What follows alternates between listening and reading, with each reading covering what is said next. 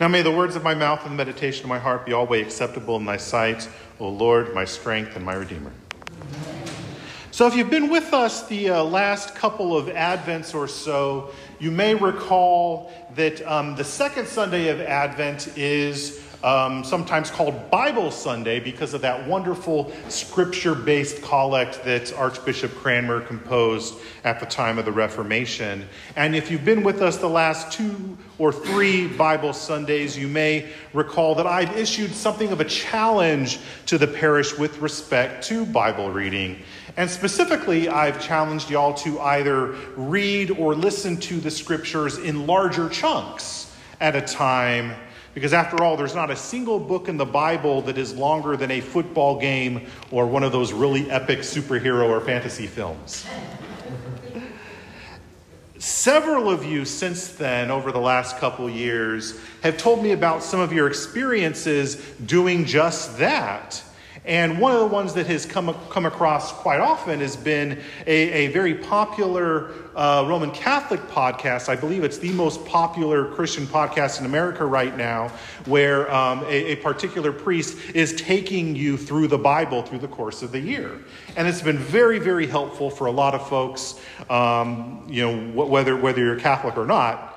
And I do think Archbishop Cranmer would be proud. that is part of the reason why we have a prayer book in the first place, is to do that very thing with the technology they had back then. Well, one of the things that happens during Trinity Tide from time to time is that we do get a series of weeks that are going to build on each other, where we are going to actually take bits of scripture in their course, rather than just grabbing a little bit here, grabbing it there, taking pericopes without much context over the weeks. We do have a few times a bit of a course of reading. So this week and last week is a good example of this. So last week's gospel was from Luke chapter 14, where Jesus is eating with some of the religious leaders, the rulers of the Pharisees, and he tells a series of parables about the great wedding supper of the Lamb. And he tells how God will invite those who are least expected to that great feast at the end of days, that great eschatological meal. And we also talked last week, as part of that passage, about the dangers of making excuses when God calls us to his kingdom. We don't want to be like those original guests who ignore the invitation because we're distracted by the cares of the world, making excuses. Don't let the things of the world keep you from the world to come. So the rest of Luke 14 Jesus talks about the cost of discipleship. He basically tells us that God doesn't call us to a blind faith. He never pulls a bait and switch on us. God tells us it will take sacrifice to follow the Lord Jesus, but that reward of eternal life is worth the cost. So today then picks up at the next passage, the beginning of Luke 15, and it naturally flows from those stories from last week, from the previous chapter. Jesus has moved on from that great supper, and he's being followed as typically by crowds. And then once again, just like last week, the Pharisees missed the point of Jesus' ministry. And then he tells again 3 more parables. This time it's about finding that which is lost. So our gospel for this morning tells the first 2 of those parables, the parable of the lost sheep and the parable of the lost coin. The rest of Luke 15 is the well-known parable of the prodigal son, which has sometimes been called the gospel within the gospel due to its profound and clear presentation of the good news of God's mercy. So if last week we saw that Jesus was inviting those who are least expected into the kingdom, today he goes beyond invitation and he is actively seeking those who are lost. So let's open our Bibles to Luke chapter 15. You can find this on page 193 in your prayer book or in your pew Bibles at Luke 15. And we're going to see the first 2 verses set the stage here. Now the tax collectors and sinners were all drawing near to him. And the Pharisees and the scribes grumbled, saying, "This man receives sinners and eats with them."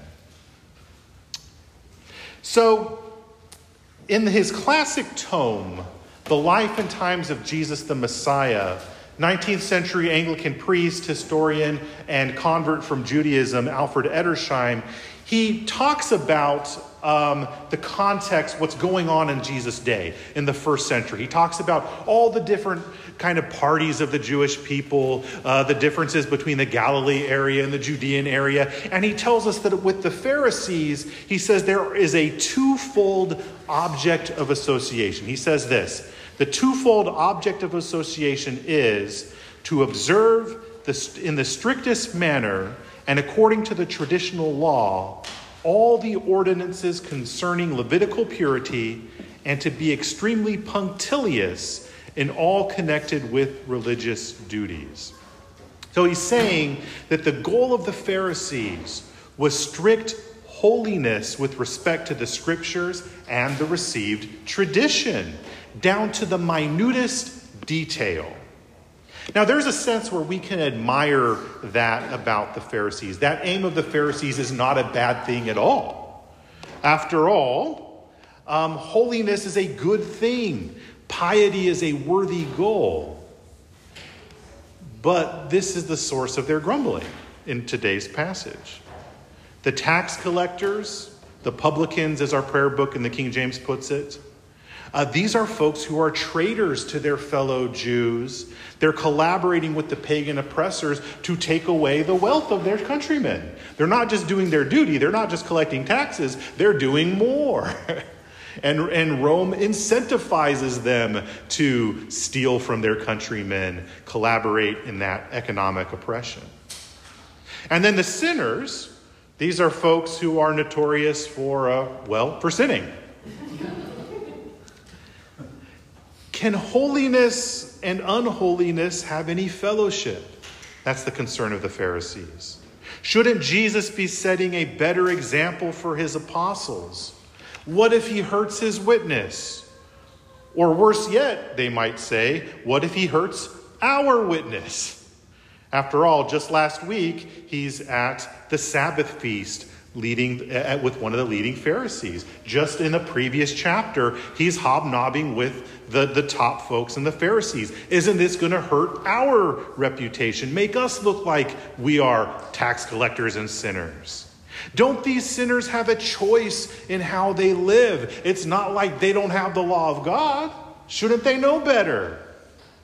And wouldn't it be better if Jesus was strict with them, laid down the law so that they would see the error of their ways? That's what's going on in the eyes of the Pharisees. But they are, as we said, missing the point. In telling these parables, Jesus gets to the heart of the matter. God's compassion for and desire to rescue the lost.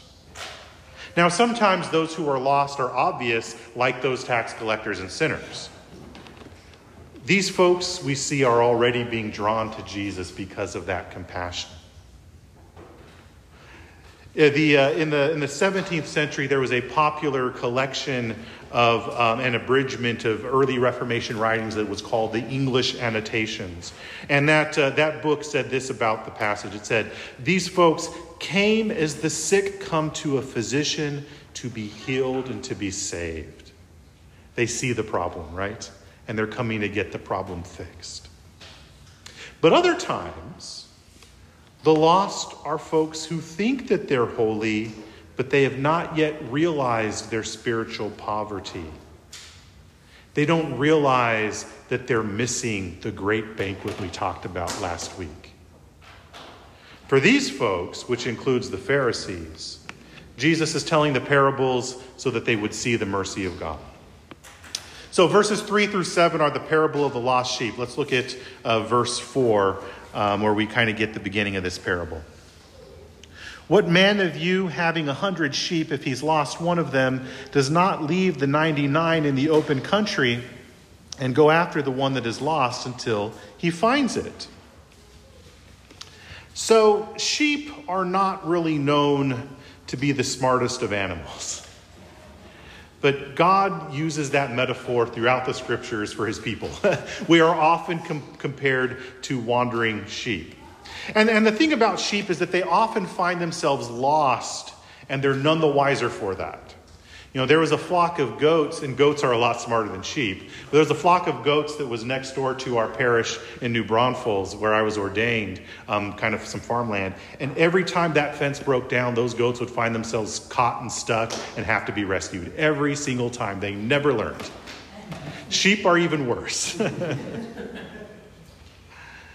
The prophet Isaiah says, in chapter 53, verse 6, he says, "All we like sheep have gone astray. We have turned everyone to his own way. And the Lord has laid on him," that is Jesus, "the iniquity of us all." In verse 5 of our gospel parable, we read what happens when the shepherd finds his lost sheep. It says, "And when he has found it, he lays it on his shoulders, rejoicing." Isaiah 53:4, "Surely he has borne our griefs and carried our sorrows." The Lord Jesus lifts us up. He lifts up our griefs and sorrows, and he places them on himself. St. Ambrose writes, "Let us rejoice that the sheep that has strayed in Adam is lifted on Christ.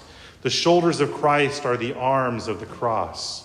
There I laid down my sins. I rested on the neck of that noble yoke."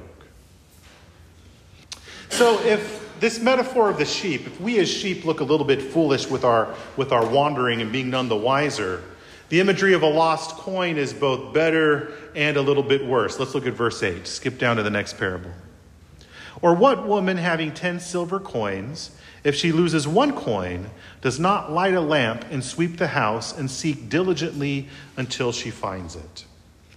So the word here for silver coin, silver piece in our prayer book, the King James, is drachma, which was a coin with the value of approximately 10 days' worth of pay for most folks.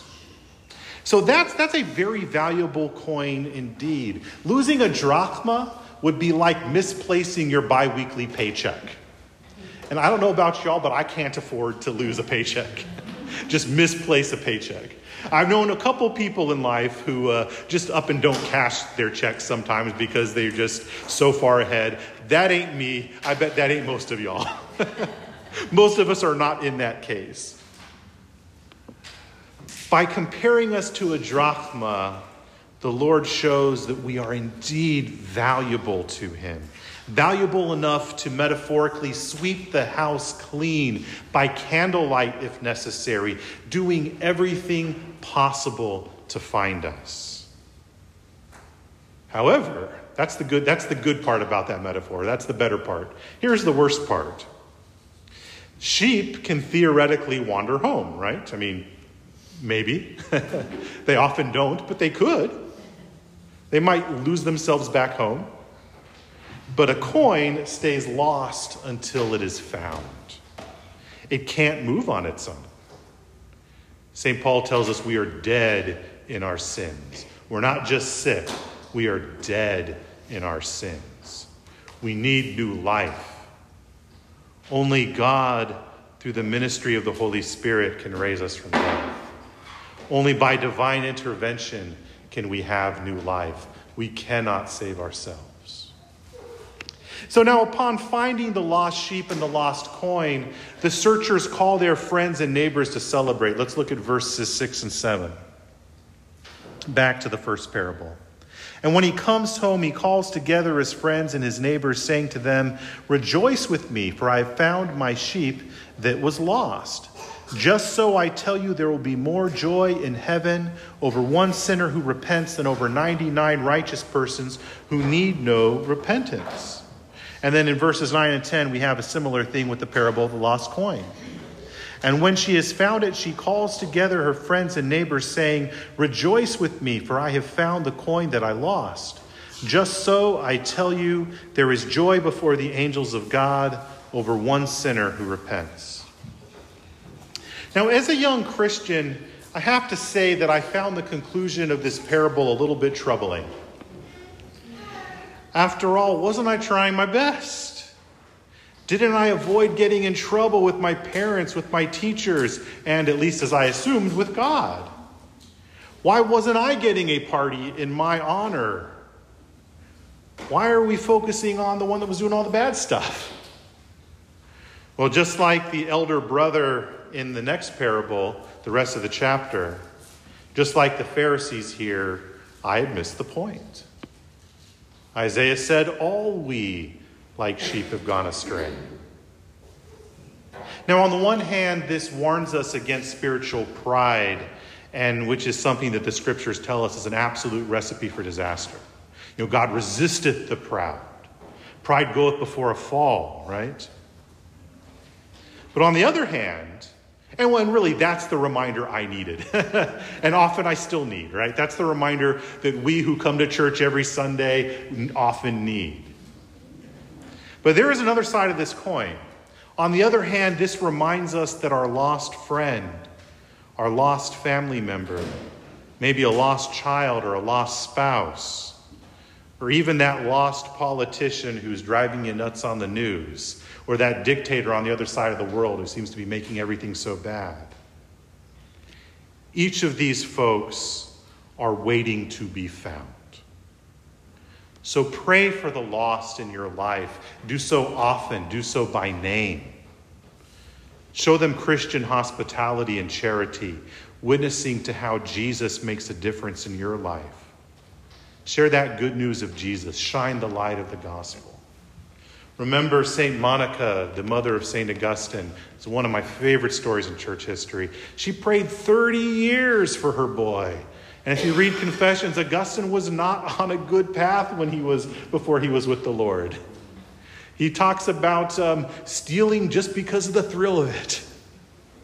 He talks about immorality just for the thrill of it, not even because he wanted it. It was just fun to do the bad thing. But after 30 years prayer, the Lord gets a hold of him, and he becomes the greatest doctor of the Western Church. Everything we do as Western Christians goes back to Augustine. So shine the light of the gospel.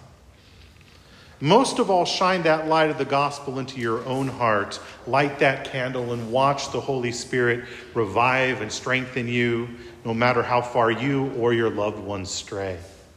Now, sometimes this is hard work, like a shepherd braving pits and beasts and thorns to find a lost little lamb.